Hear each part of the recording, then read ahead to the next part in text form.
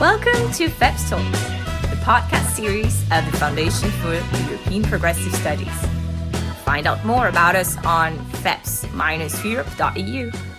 So, welcome everybody to this edition of the FEPS Talks podcast, ahead this time of COP26, which is about to happen in a couple of days. And I'm very honored and glad to have with us here Samantha Smith today from the Just Transition Center of the International Trade Union Confederation to talk about some of the upcoming issues that at COP and about the just transition and the climate transition more generally. I'm Andreas Dimmelmeier from the FEPS, the Foundation for European Progressive Studies, being the climate policy analyst there. And now I'd like to already address my first question to Samantha, which is basically just to get us started here. So with COP basically 2 days away, what are your kind of main expectations or the main priorities that you look forward to seeing there and want to be addressed? Thanks. First of all, thanks so much for inviting me to have this conversation, and appreciate the chance to say more about what trade unions are looking for at the COP, but also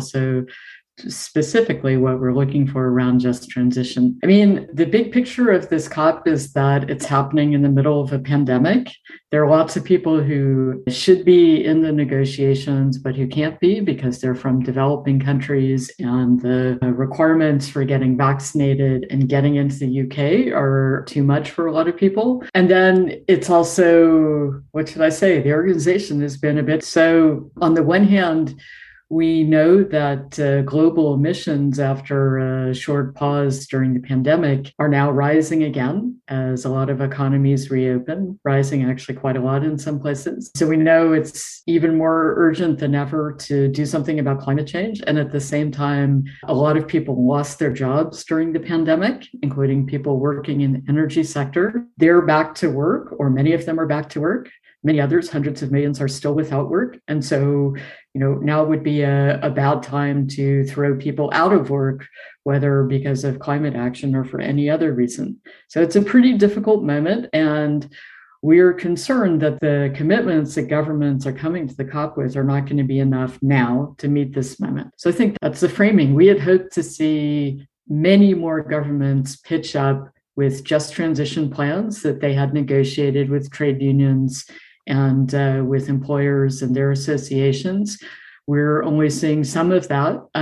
We see a lot of governments talking about just transition, but in fact, what they're basically doing is shutting stuff down, not talking to trade unions, and not creating new jobs. And so we're also not seeing the investment that's going to be needed to have massive job creation, not only low emissions jobs, but also jobs to replace all the jobs that disappeared during the pandemic. So I won't say we're getting ready to be disappointed. I would say that we know there's going to be a lot to do also after this COP. Thanks a lot for painting this picture, which looks a little bit gloomy, both from the, emission side, but also importantly, from the social side and the reactions that we have been seeing in the pandemic, but also more generally. What would be sort of on a more positive note, what would be kind of your idea or your recommendation of how can we get to there that we have really good transition plans in place? And can you give us an example of what a good transition plan looks like and as well as its implementation? Sure. I think if we shift our attention a little bit away from the formal negotiations and we look at what's happening on the ground, which is more where we're working as the Just Transition Center as part of the International Trade Union Confederation, then the picture does look a little bit brighter. Right. So, for example, in South Africa, there is a process that the trade unions collectively bargained for under a presidential commission to try to come up with a just transition plan for the country, and maybe especially for its power and mining sectors. And parts of that are going to get rolled out at the COP, I think. But I think the most important thing is that the South African approach so far is really true to what's been, to the UN definition of just transition, which has been negotiated in the International Labor Organization between unions, employers, and governments, right? So we have this UN definition. It's based on social dialogue, which all your listeners will be familiar to, at least if they're familiar with, at least if they're in Europe. And South Africa is following that approach, both on the process and outcomes, focusing on good new jobs, poverty eradication, and so on. So that's positive. I think in the United States, it seems as if Congress and the White House are about to agree on big spending package, maybe not as big and ambitious on the social side as many of us had hoped, but it will have really a lot in there to both to accelerate climate action, but also, and maybe especially, to create a lot of good jobs in things like, low emissions auto manufacturing and lowering emissions in the power sector and so on. So also really positive. In the EU, as you know, one of the pillars of the Green Deal is just transition. And although the thinking around it and the language is great, the implementation is maybe not as good on the ground in some countries. Nonetheless, we are seeing social dialogue in some countries, very strong social dialogue at the national level, and really a focus again on getting plans with unions that create good jobs and lift up regions. And you had asked for a good example of just transition. I would just say that right here in Europe, we have Germany and Spain and the plans that they have developed with labor to transform the energy sector, to phase out coal and bring in renewables and so on.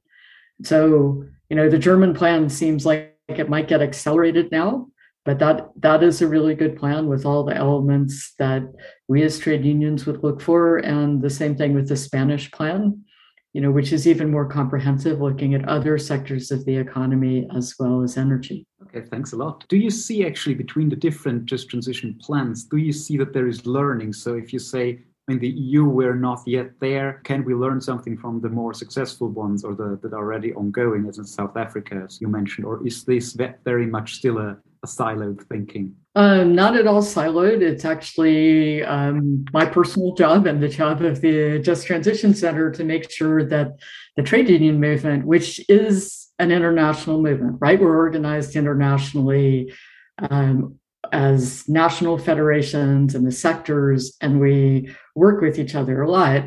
And part of what we do is that we bring together unions from different countries, either at the national level or with our comrades at the global union federations on the sector level, so that we can learn from each other, but also so we can have collective strategies towards governments and especially multinational enterprises. So there's really a lot of learning. I was in labor convening this morning with the Presidential Commission on Climate Change in South Africa, where that was one of the things we discussed was, especially South-South learning between, for example, the unions in South Africa and Indonesia and Brazil and India. We're also working with them. Like, what can we all learn from each other about how to get a good deal for our members and workers who should be our members, also informal workers, in this process of energy transition? Yeah, there's a lot of learning, and it's not one way. For example, South Africa has great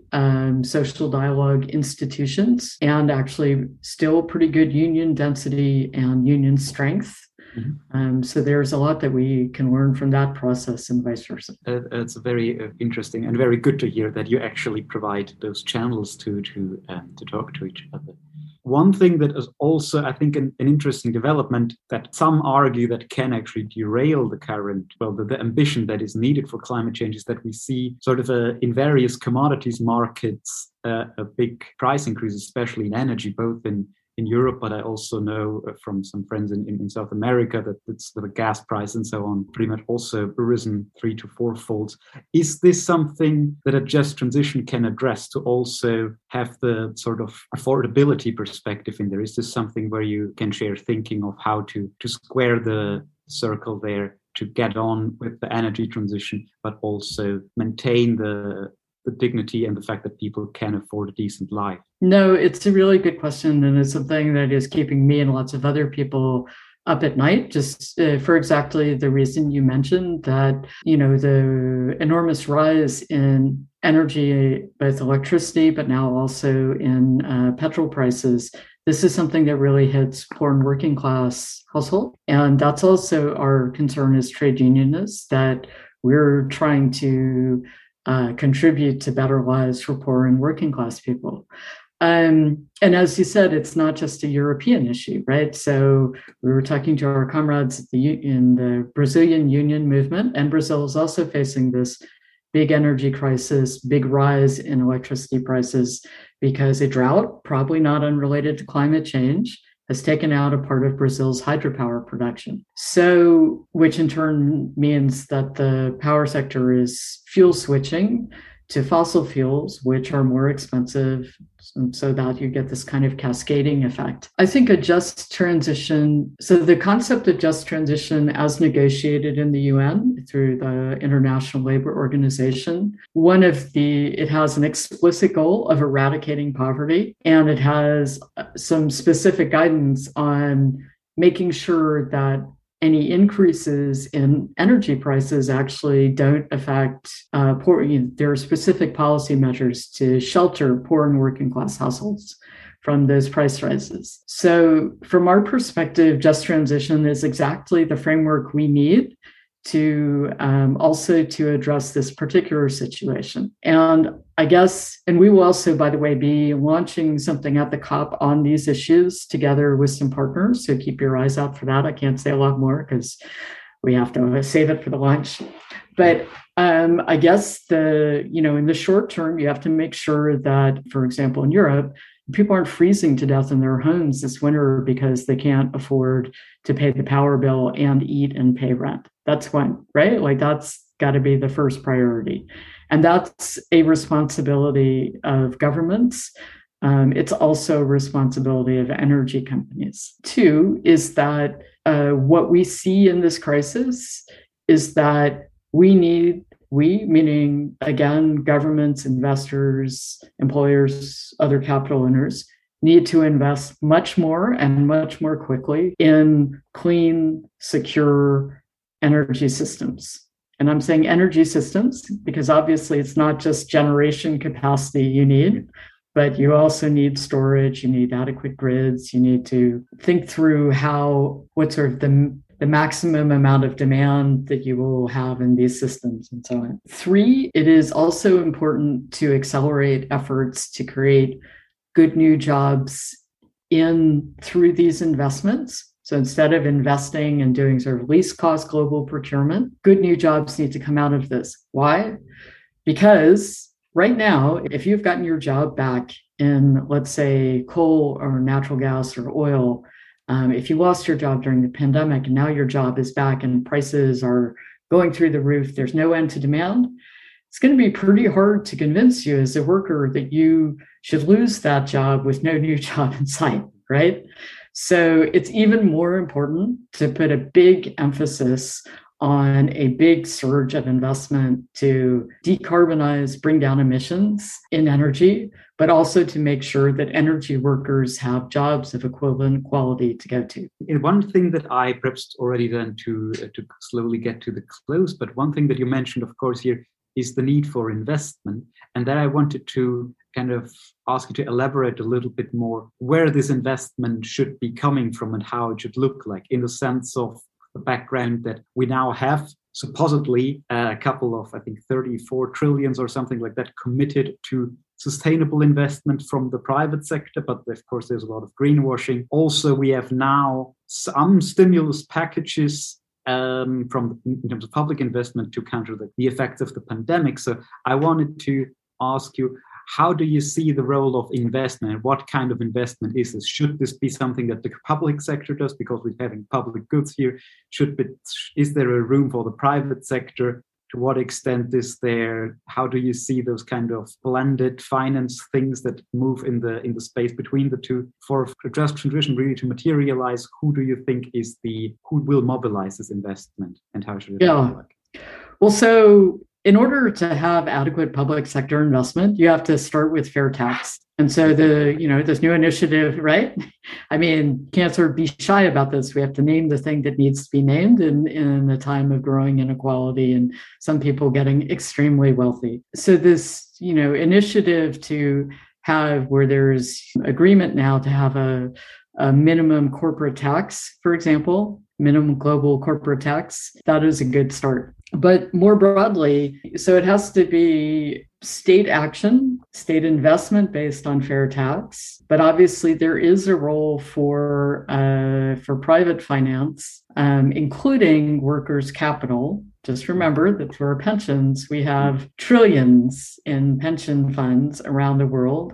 And our pension funds are increasingly moving towards dedicating a part of their capital into so-called sustainable investments, low emissions, good for workers, and so on. But at any rate, there is a room for other kinds of capital in the energy value chain.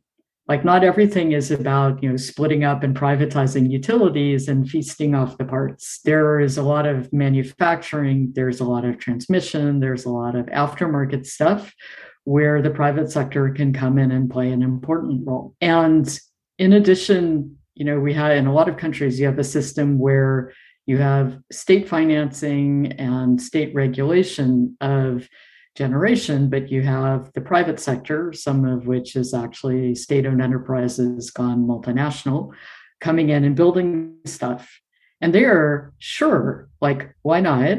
But you can't make windfall profits off of something that is providing a basic public service, which is energy, right? So people should be moderating their profit expectations in this situation. Yeah, no, thanks a lot for the elaboration. Also, perhaps for the listeners on the issue of tax, I might do a little bit of self-promotion for FEPS here, where we published recently a paper on global tax reform, as well as a paper on a wealth tax, also on the European level. But as you said, this is really a crucial thing that's not really an elephant in the room also in terms of, okay, what is taxed? Is labor taxed or is capital and energy taxed? That should be really part of our conversation. I mean, as we come to the end, perhaps my last question would be really, what is your key message or key narrative to get out there in the context of COP, but also more general? I guess the key message is that a just transition is worth fighting for, because you're not just fighting for the rights and wages and benefits of specific workers in a transition, although we are fighting for that, but also for this broader change in society so that we actually make progress on eradicating poverty, having gender equality. We haven't even talked about the care jobs, the need to finance those, and the need for those to be good jobs. I guess the other message I have is that as someone who's been working for 5 years on just transition with unions around the world, it works. And it is a process that ensures that working people get a good deal out of this transition, as opposed to just losing their jobs and getting benefits if they're lucky. So we should keep pushing no matter what happens at the COP. Okay, now that's good, hopeful words, and that also illustrate really the amount of the challenge, but then again also that it can be done still, even though we are in a kind of situation where things sometimes might look a little bit dire. Okay, in this case, I would thank you very much again for participating in this FEPS Talks. If you want to disseminate this as a listener, there is the hashtag also FEPS Talks to kind of get more people to listen to this and other of our recordings. There's a library of, I think, over 100 of podcasts by now. And this being said, all the best to you, Samantha. Thanks a lot for joining, and perhaps see you at COP as well. Maybe somebody from FEPS will also be there, but we'll keep in touch. Thanks. Thank you very much. Great. Thank you very much, Andreas. Appreciate it. Thank you for your attention. If you found our conversation interesting, do not hesitate to share it on social media with the hashtag FEPS Talks. More is yet to come. Stay tuned.